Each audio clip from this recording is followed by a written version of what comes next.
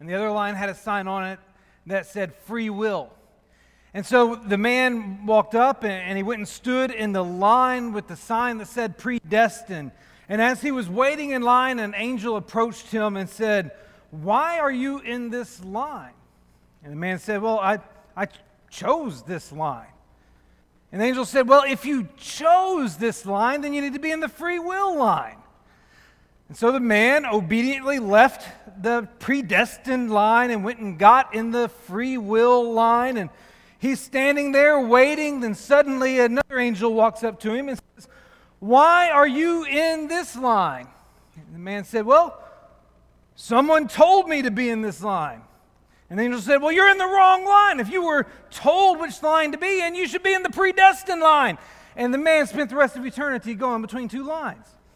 And I tell that story because predestination is one of those controversial topics. One of those topics, whether you find it in the field of religion or politics or culture, it's one of those topics that people find great conflict with. And what I mean by that is that people choose a side on the issue, they entrench themselves, and they rarely go back to the source material to investigate what it really has to say about the subject. Now tonight we resume our Ministers of the Round Table sermon series that we have entitled Reframe. Jay introduced this series last week and explained that for the month of May, each Sunday night, one of our ministers is going to speak on this subject. And the idea is that we're going to address some topics that need to be reframed in some fashion. And what we mean by that is that we need to take another look at something. To reframe something is to look at it from a different angle. And last week, Jay led us in a study that reframed how we look at forgiveness. Next Sunday night, Mingu Chang will lead us in our lesson, and he's going to discuss the subject of grace and have us reframe the way we look at grace. Tonight, I want to reframe the way we look at the concept of predestination. And here's why. It really is this simple. Predestination is a biblical concept. In fact, just 5 weeks ago, Ben was preaching in my absence while I was on a vacation, and I heard him reference predestination in his sermon entitled God's Timing. And it dawned on me, that is a word that has already made many of you uncomfortable that I said it from this pulpit. It's a term, it's a church word that we don't want to use, despite the fact that if you open your Bibles, you'll find it. It's a term we're uncomfortable with, but it's a term that appears in Scripture. In Romans chapter 8, verses 29 through 30, Paul wrote these words, "For those whom he foreknew, he also predestined to be conformed to the image of his Son, in order that he might be the firstborn among many brothers.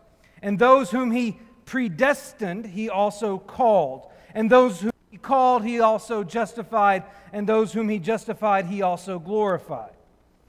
In Romans, Paul used the Greek term proorao, which means to see before or to keep before one's eyes. That's the term translated predestined twice in Romans chapter 8, verse 29 and 30.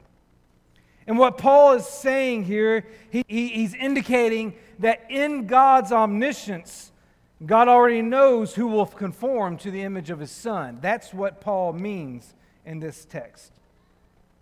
See, foreknowledge and free will can coexist because foreknowledge does not infer intervention. It's like seeing a movie for the second time. You know what's about to happen, but your knowledge of what's about to happen is not what makes it happen.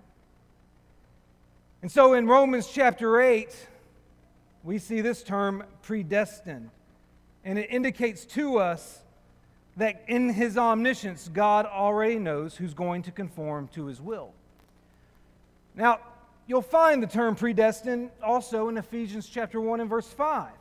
Another writing of Paul, and in Ephesians chapter 1 and verse 5, Paul says, that God predestined us for adoption to himself as sons through Jesus Christ, according to the purpose of his will. If you continue in that same chapter and you drop down to verse 11, Paul adds this: in him, a reference to Christ, in Christ we have obtained an inheritance, having been predestined according to the purpose of him who works all things according to the counsel of his will. Now here in Ephesians, Paul used the Greek term pro or idzo, which means to predetermine or decide beforehand. And what Paul seems to indicate is that God decided before the creation of the world who could be adopted and who could receive his inheritance. But does such a decision by God eliminate our free will? Absolutely not. All I want you to understand here at the beginning of this lesson is that Paul clearly taught that predestination is a thing. The problem is that the dominant understanding of predestination in our culture is an erroneous understanding. And I want to break down why it's erroneous, and then I want to reframe this term that we can be so uncomfortable with and share with you how Paul uses this term in a biblical way. So let's start with what predestination is not.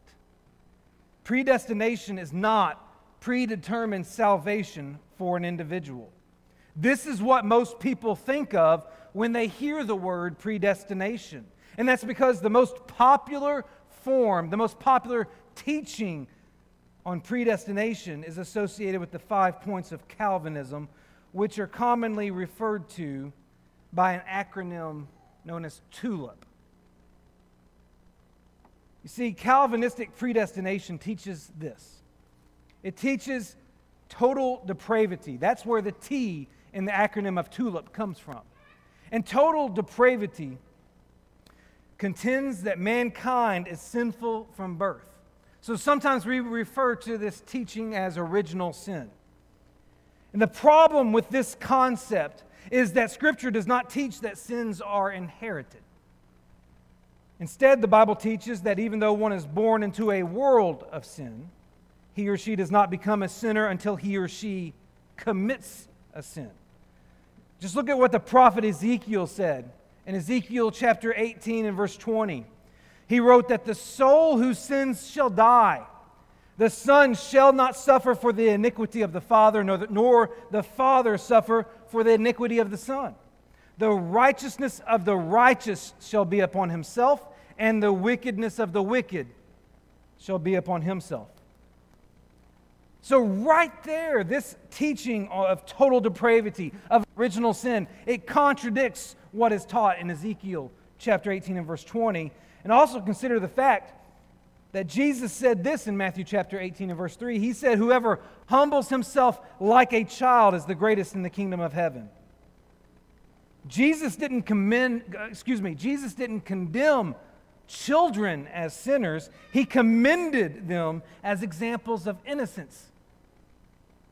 And the implication of what Jesus is saying is that a child doesn't enter the world sinful. A child enters the world innocent. And what Jesus is implying by this statement is supported by Deuteronomy chapter 1 and verse 39, where Moses declared that children have no knowledge of good and evil. So this total depravity on which the doctrine of predestination, as is commonly found in our culture, is constructed, goes against Scripture. Now, I mentioned this acronym TULIP. The T in TULIP stands for total depravity. The U stands for unconditional election. It's the second component of the common teaching on predestination. Here's the problem, though. It's unconditional election. It's the belief that since mankind is totally depraved, then salvation isn't something you can choose. It's something that God, in His arbitrary selection, has placed on people. That God has chosen of His own will who can or cannot receive His grace. The problem with this teaching is that it presents God as one who shows partiality. And Scripture clearly teaches that that is something contrary to the nature of God. For example, when Jehoshaphat initiated a spiritual revival in Judah, 2 Chronicles chapter 19, he appointed judges and instructed them to be careful with their judgments because there is no injustice with the Lord our God or partiality. Way back in the Old Testament, we're being told that it's the nature of God to be impartial. It's the nature of God not to play favorites. It's the nature of God to be just and fair. Then when God rebuked the priests during the prophetic ministry of Malachi, He told them in Malachi chapter 2 and verse 9, "You do not keep my ways." And in the same verse, when He told them, "You don't keep my ways, you're not doing things like I do them," He went on to say that one of the ways they failed to imitate Him is by showing partiality, because He does not show partiality. Such declarations in the Old Testament led Paul to unabashedly declare in Romans chapter 2 and verse 11, in Galatians chapter 2 and verse 6, and in Ephesians chapter 6 and verse 9, that God shows no partiality. And therefore, if God does not show partiality, then He's not arbitrarily choosing who's going to receive His grace. And therefore, this teaching that falls under the realm of what is commonly referred to as predestination is false. Unconditional election is contrary to the teachings of Scripture. The third component of the common teaching on predestination is called limited atonement.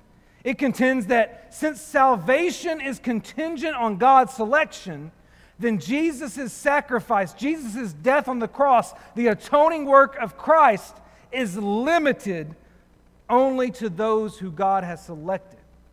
In other words, it doesn't apply to the rest of the world. That even if you wanted to receive salvation, you couldn't, because Jesus' death was not for you, since you were not chosen by God. This too contradicts Scripture, as you likely already can tell. For example, in Titus chapter 2 and verse 11, Paul said that the grace of God has appeared, bringing salvation for all people, not a few select people, but for all people. And in 1 Timothy chapter 2 and verse 4, Paul said that God desires all people to be saved and to come to the knowledge of the truth. And in 2 Corinthians chapter 5 and verse 19, Paul said that in Christ God was reconciling the world to Himself. Not a select few, not the ones that God chose, but everyone in the world has access to the atoning work of Jesus. And nowhere is this more clear than in 1 John chapter 2 and verse 2, where John referred to Jesus as the propitiation for our sins and not for ours only. Who do you think the "our" is in this verse? Who do you think he's saying? Who do you think he's referring to when he says, not only for our sins? He's referring to his audience, and his audience is the church. His audience are his fellow brothers and sisters in Christ. And he says that Jesus is the propitiation for our sins, for the sins of those who make up the body of believers, but not only for our sins, but also for the sins of the whole world. So what John is saying is that Jesus died not just for the sins of those who find forgiveness for their sins through His atoning sacrifice, but Jesus died for every single person who failed to find forgiveness for their sins through His atoning sacrifice. Jesus died for everyone, regardless of whether or not they choose to follow Him. And so, we approach this third element of the common teaching of predestination, this concept of limited atonement, and quickly discover that it too contradicts Scripture. The fourth component of the Calvinistic teaching on predestination is called irresistible grace. And irresistible grace teaches that those selected by God to receive His grace, they cannot resist salvation. In other words, if you're chosen by God to have His grace poured out on you, then guess what? You're not going to be able to resist becoming a Christian. You're going to, of necessity, one day make that decision. It's going to be irresistible for you. The problem with this teaching is that it would make the command to evangelize superfluous. Our primary assignment is to go into all the world and proclaim the gospel to the whole creation for the expressed purpose of making disciples of all the nations. That's a combination of Mark chapter 16 and verse 15 and Matthew chapter 28 verse 19. Now think about that for a moment. If the ones that God has chosen to save are automatically going to turn to Him, then why should we invest the time or the energy or the resources to engage in a completely unnecessary endeavor? If everyone who God has chosen to save is going to choose Him automatically, then why would we ever pursue anyone? The Great Commission is a challenge to this teaching. It upends this teaching. And so the doctrine of irresistible grace that accompanies this idea that is commonly associated with predestination completely contradicts Scripture. Finally, the P in the TULIP acronym. The last component of the Calvinistic teaching on predestination that is so popular in the world today. It's known as perseverance of the saints, but colloquially we would call it once saved, always saved. It's the idea that if you are chosen by God, you're not only going to be unable to resist following Him, but you're never going to fall away. That no matter what, because God has chosen to save you, you're going to be saved. The problem with this teaching that we call once saved, always saved, is that it is absolutely inconsistent with Scripture. Scripture clearly teaches that salvation can, in fact, be lost. And you know what? Scripture does this by describing our relationship with Christ in conditional terms. See, our relationship with Christ dictates whether or not we are in a saved state. Those who have received salvation are said to be in Christ. And those who have not received salvation are said to be separated from Christ. You can see those terms in Ephesians chapter 2, verses 11, 12, and 13. So if Scripture indicates that one who was in Christ can potentially become separated from Christ, then Scripture indicates that one can lose his or her salvation. So consider a couple of passages. Colossians chapter 1, verses 22 and 23. Paul states that one is reconciled in Christ's body of flesh by His death, if indeed you continue in the faith, stable and steadfast, not shifting from the hope of the gospel that you heard. That preposition, if, is really important. It indicates that a condition exists for maintaining one's reconciled state. And that condition is whether or not one continues in the faith. So Paul indicates that a failure to continue in the faith after being reconciled to God through the blood of Jesus, that would be a condition on which our state of reconciliation would be compromised. And then you can go over to the book of Hebrews. Hebrews chapter 3 and verse 14 says, "For we have come to share in Christ if indeed we hold our original confidence firm to the end." There's that conditional word again, if. The preposition if here indicates that a condition exists for maintaining our share in Christ. And that condition is whether or not we hold our original confidence firm to the end, which is a reference to the steadfastness of our belief in Jesus. Thus, the author of Hebrews indicates that an abandonment or retraction of faith in Christ would be a condition on which our share in Christ would be compromised.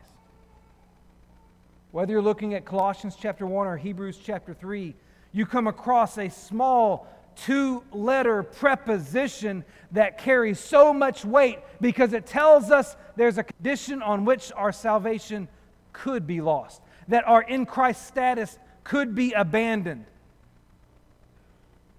And therefore, it contradicts this teaching of once saved, always saved. See, Scripture clearly indicates that salvation can be lost because it speaks of our relationship with Christ in conditional terms.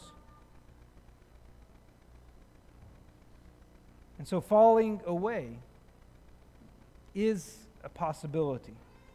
And therefore, this teaching, known as the perseverance of the saints, is contradictory to Scripture.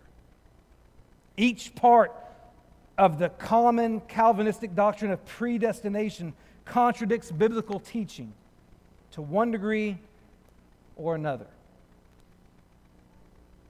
And that means that this idea of predestination is not biblical predestination. So if this is an erroneous depiction of predestination, and yet Scripture clearly uses the terminology of being predestined, then what is it referring to?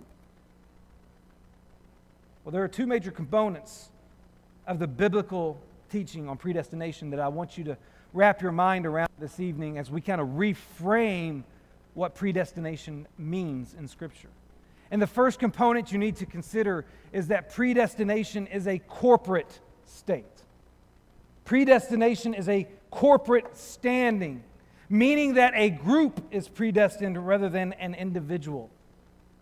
That's why Scripture repeatedly indicates that God's people are chosen as a collective group. In the Old Testament, the Israelites were chosen by God.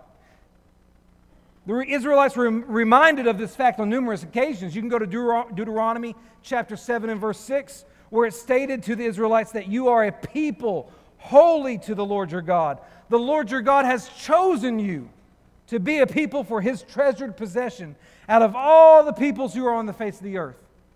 Stay in Deuteronomy and go to chapter 14 and verse 2. You'll see a similar statement that's repeated. There, it said, you are a people holy to the Lord your God, and the Lord has chosen you to be a people for His treasured possession out of all the peoples who are on the face of the earth. Guess what? It says the same thing. You are chosen people. The Israelites were specially chosen by God to be His people. You get to the New Testament, and that same language is used, but no longer in the context of a nation known as Israel. That same language is used in the context of God's people who are now comprised of His church.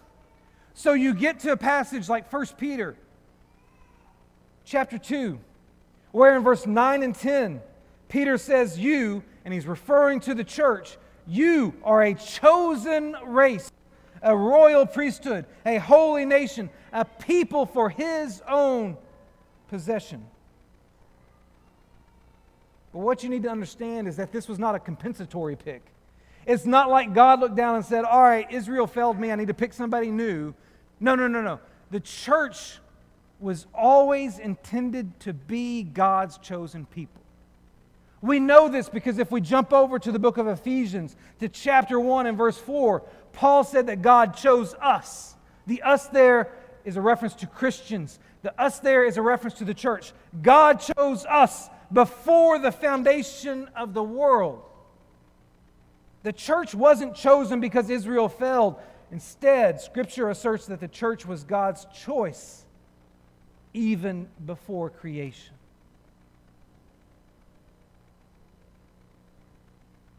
But notice, it's the church, the collective group of God's people, that is chosen. That's who this chosen status is applied to. Therefore, predestination is a corporate standing, not an individual standing. The second thing you also need to realize about biblical predestination is that it is a conditional state. Predestination is a conditional state, meaning that those desiring to be a part of the predestined group must meet certain conditions in order to gain entrance. That's why Scripture repeatedly indicates that association with God is a choice made by individuals. In the Old Testament, the Israelites, they were chosen by God, but God indicated that each individual member of that community still had to choose to be a part of His covenant people. You know, God presented Israel with the choice to follow Him. They could opt in or they could opt out. Think about it. After the people of Israel had received the covenant, after they had been escorted safely from Egypt to Canaan, after they had been empowered by God to capture that land, Joshua stands up in their presence and he presents them with a choice that you can read in Joshua chapter 24 and verse 15. God's already chosen these people. God's already given them His covenant. But now, through Joshua, He gives them a choice. And here's what Joshua says. If it is evil in your eyes to serve the Lord, choose this day whom you will serve, whether the gods your fathers served in the region beyond the river or the gods of the Amorites in whose land you dwell. But as for me and my house, we will serve the Lord. Inherent within this choice that Joshua is presenting on behalf of God is a condition. That condition is that if you choose God, if this day you choose God, then you have to serve God. That meant adhering to the conditions that He had stated in the covenant for inclusion among His people. Conditions for the Israelites would include circumcision. It would include a kosher diet. It would include a sacrificial system. And here's the thing. You could be an Israelite physically, but not spiritually. And you could be an Israelite spiritually, but not physically. Because God had chosen a people, and you could opt into those people as long as you were willing to keep His covenant. And here in the New Testament, the church, as we've already mentioned, was chosen by God. And God indicated that each individual still had to choose to be a part of His church.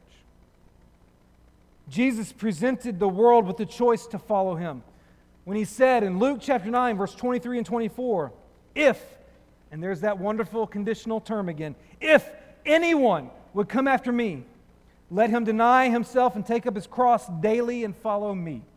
For whoever would save his life will lose it, but whoever loses his life for my sake will save it. In those words, Jesus used a conditional term and thereby indicated that the following instructions were not being forced on mankind, they were being left up to mankind. Inherent within what Jesus was saying is a choice. And with this choice was the condition that if you're going to choose to follow Jesus, then you're going to have to adhere to the conditions that are presented in His inspired word for inclusion among His people. If we go over to Ephesians chapter 1, which we've been there quite a bit tonight because that's a passage in which Paul used the predestined terminology twice. But in Ephesians chapter 1, as Paul presented the biblical concept of predestination, there is a condition that is repeated over and over again.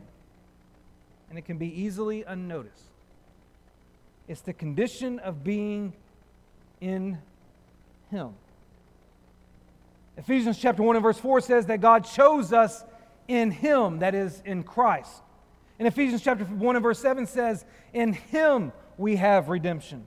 Ephesians chapter 1 and verse 10 says that God united all things in Him. Verse 11 says, in Him we have obtained an inheritance. And verse 13 says that you were sealed with the promised Holy Spirit when you believed in Him. So all these blessings are the results of being in Him. But how does one become in Him? If you jump over to Galatians chapter 3 and verse 26, Paul said that in Christ Jesus you are all sons of God. In other words, Paul indicates that the in Him status is equivalent to an adoption. When you are in Him, you are a child of God. And Paul goes on to say in the very next verses 27 through 29 of Galatians chapter 3, he goes on to say that as many of you as were baptized into Christ have put on Christ. And if you are Christ, then you are Abraham's offspring, heirs according to the promise. And so you reach that in Him status when you put on Christ in baptism. So here's the point. Here's where we're getting to. By noticing that predestination is a corporate standing, and by noticing that predestination, I don't have my backslide to look up and get my notes, and that noting predestination is a conditional state. Here's where it leads us to a biblical concept of predestination. Predestination is the foretold acceptance of a corporate body based on revealed conditions.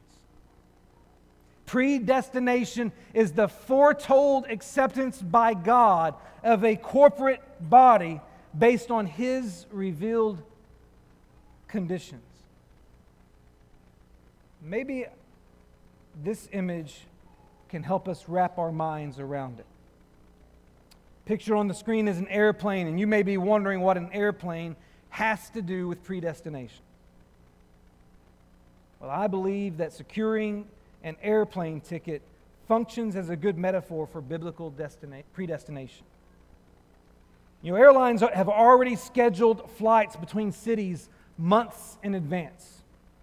They have predetermined the number of flights that will go from one city to another. They have predetermined the time of those flights, and they have predetermined the destination of those flights. Right now, depending on the airline company, you can purchase tickets for flights anywhere from 6 months to 12 months in advance. Those flights have already been determined. Now, your responsibility as a potential passenger is this. You have the responsibility to obtain a ticket for that predetermined flight. And you have the responsibility to be ready to board that flight when it's scheduled to depart. The plane has a predetermined destination. The passengers do not.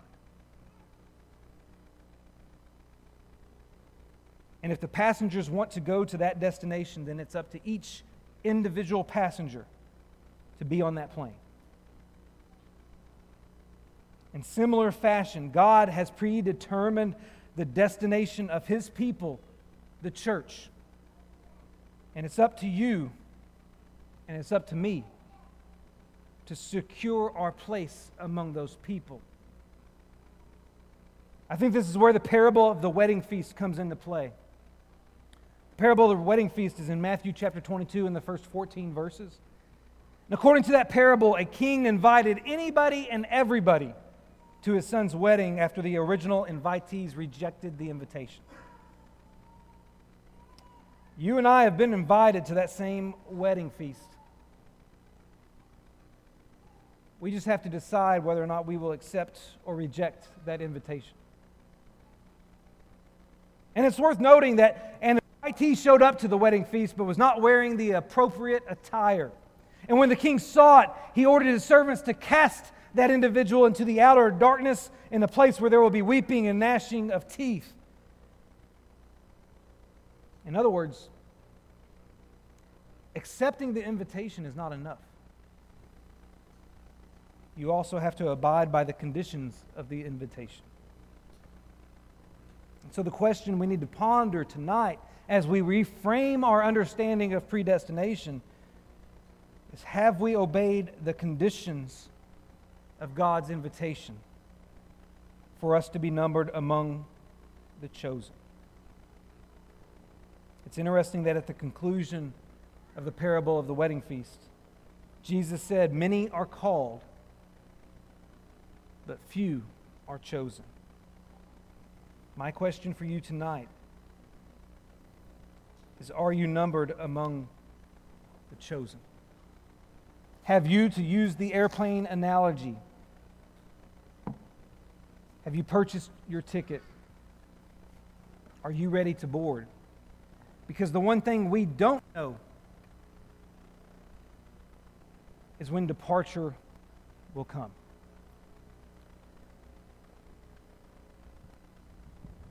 So will you be ready when it does? If not, then we invite you to respond tonight by confessing your faith that Jesus Christ is the risen Son of God, by repenting of your sins, and by being immersed in water for the forgiveness of those sins. And it may be that you've made that decision, that you have entered the in Christ state, but that somewhere along the way, one of those ifs caught up to you. That somewhere in your own journey of faith, you may have started the walk, but you've fallen away. It may be that tonight you need to be restored, and that your life needs to be realigned with the will of God. That may be the case as well, and this invitation is extended to you, so that you can repent and you can turn your life around and re-secure your boarding pass, so to speak. If you have any need to respond to tonight's invitation as we reframe our understanding of predestination, then we invite you to come while together we stand and sing.